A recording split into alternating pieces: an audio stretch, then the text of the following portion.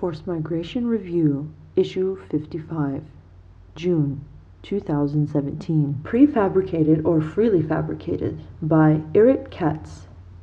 The architectural forms of emergency shelters and the ways they are created play a significant role in the ability of their inhabitants to deal with their displacement and to perhaps feel even temporarily at home. The human need to dwell involves a form of feeling at home in inhabiting, even for a short time, a place which we feel belongs to us, and in which we belong. This feeling is fractured by displacement. First, it is fractured by the urgent necessity to leave home and homeland, accompanied by the fear that what is left behind will be changed forever. It is then damaged again by the uncertainty of the temporary shelters along the way.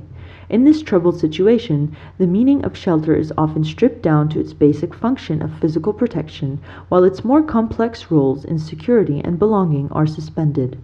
Emergency shelters cannot compensate for this rupture and for the multiple uncertainties in the lives of forced migrants.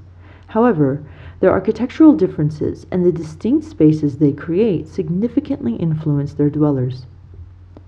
The multiple forms of emergency shelters can be broadly divided into two main types, involving different actors and creating distinct spatial forms. The first type could be defined as the prefabricated or prefab shelter, created from industrially manufactured components which can be easily transported and quickly assembled on site. The second type is a shelter which is often built by the displaced people themselves with the use of available materials and building techniques. A shelter which we can call freefab, freely fabricated not according to a specific design and specification, but relying on the improvisational skills and available resources of the forced migrants. Architectural debates are often concerned with the relations between form and function. However, the importance in the identification of these two shelter types is not only in understanding their more obvious architectural characteristics, but also in identifying the relation between their mode of inhabitation and their mode of production, which has important effects on people's lives. Prefabricated shelter. The history of the prefabricated shelter goes back to the period of early modernity, when industrially manufactured tents and huts were used for colonial expansion and rapid military deployment. More recently, timber, canvas, or steel huts were transported across the globe to house soldiers or resettle civilian populations, a method which was later adopted by humanitarian agencies in the creation of the first displaced persons camps. This method continues today with other prefab shelters such as repurposed shipping containers or the Refugee Housing Unit Flat Pack, and Note 1. While there is huge variety in the design of these humanitarian shelters, they tend to respond to a very basic architectural brief.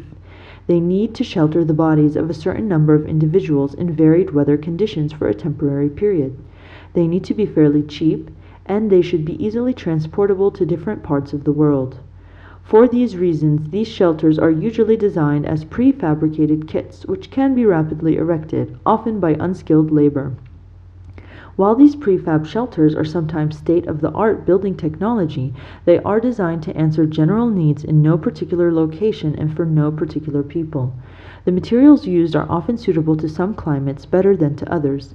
Their methods of construction often resist alteration and appropriation by their users and cannot be easily adjusted to particular human needs and habits.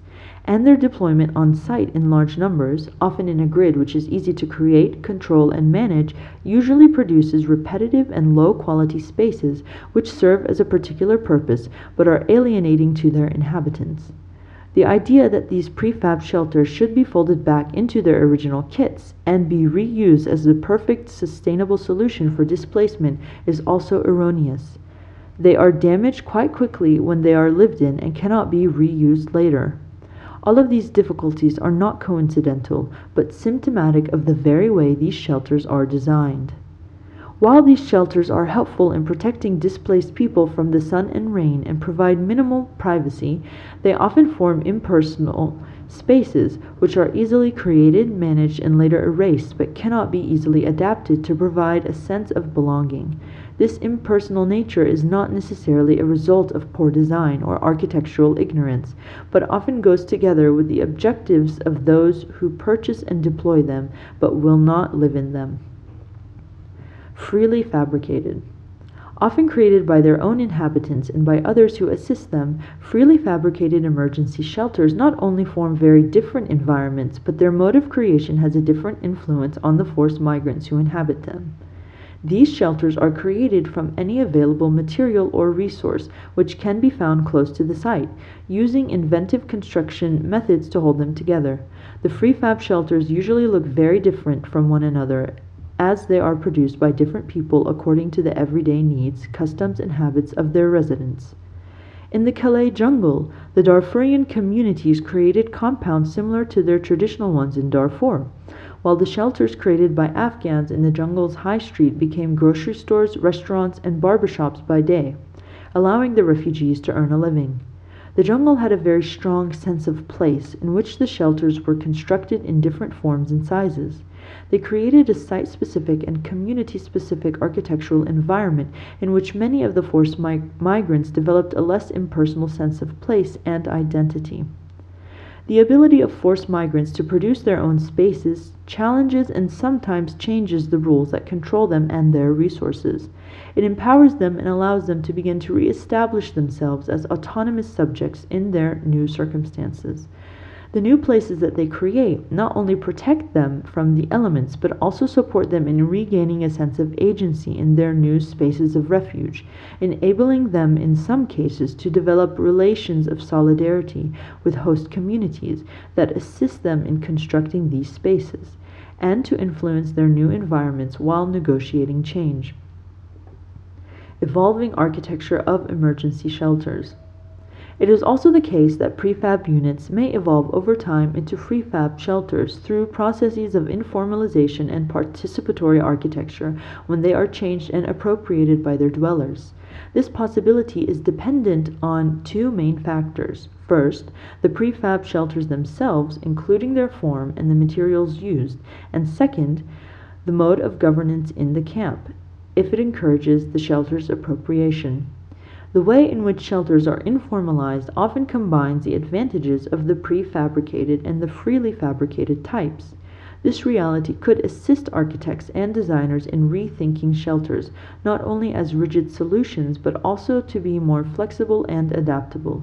Shelters that are produced so as to allow for their rapid deployment could also be designed as structures which could be easily changed, moved, and reappropriated by their residents over time, according to their specific needs and preferences. These emergency shelters could also be units that can become part of urban environments, which are themselves constantly evolving, or become the nucleus of permanent settlements in cases of protracted displacement.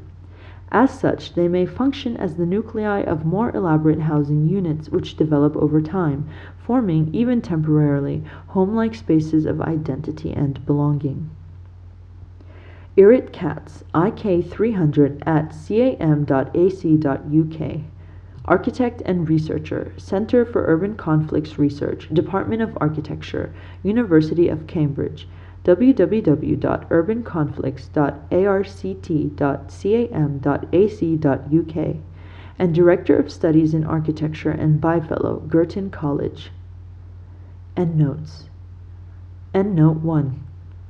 See article in this issue by Marta Turney, Johan Carlson, and Christian Gustafsson. FMR is an open access publication. You are free to download, copy, distribute, or link to this article as long as it is for non-commercial purposes and the author and FMR are attributed. All articles published in FMR are licensed under a Creative Commons Attribution Non-Commercial No Derivatives license.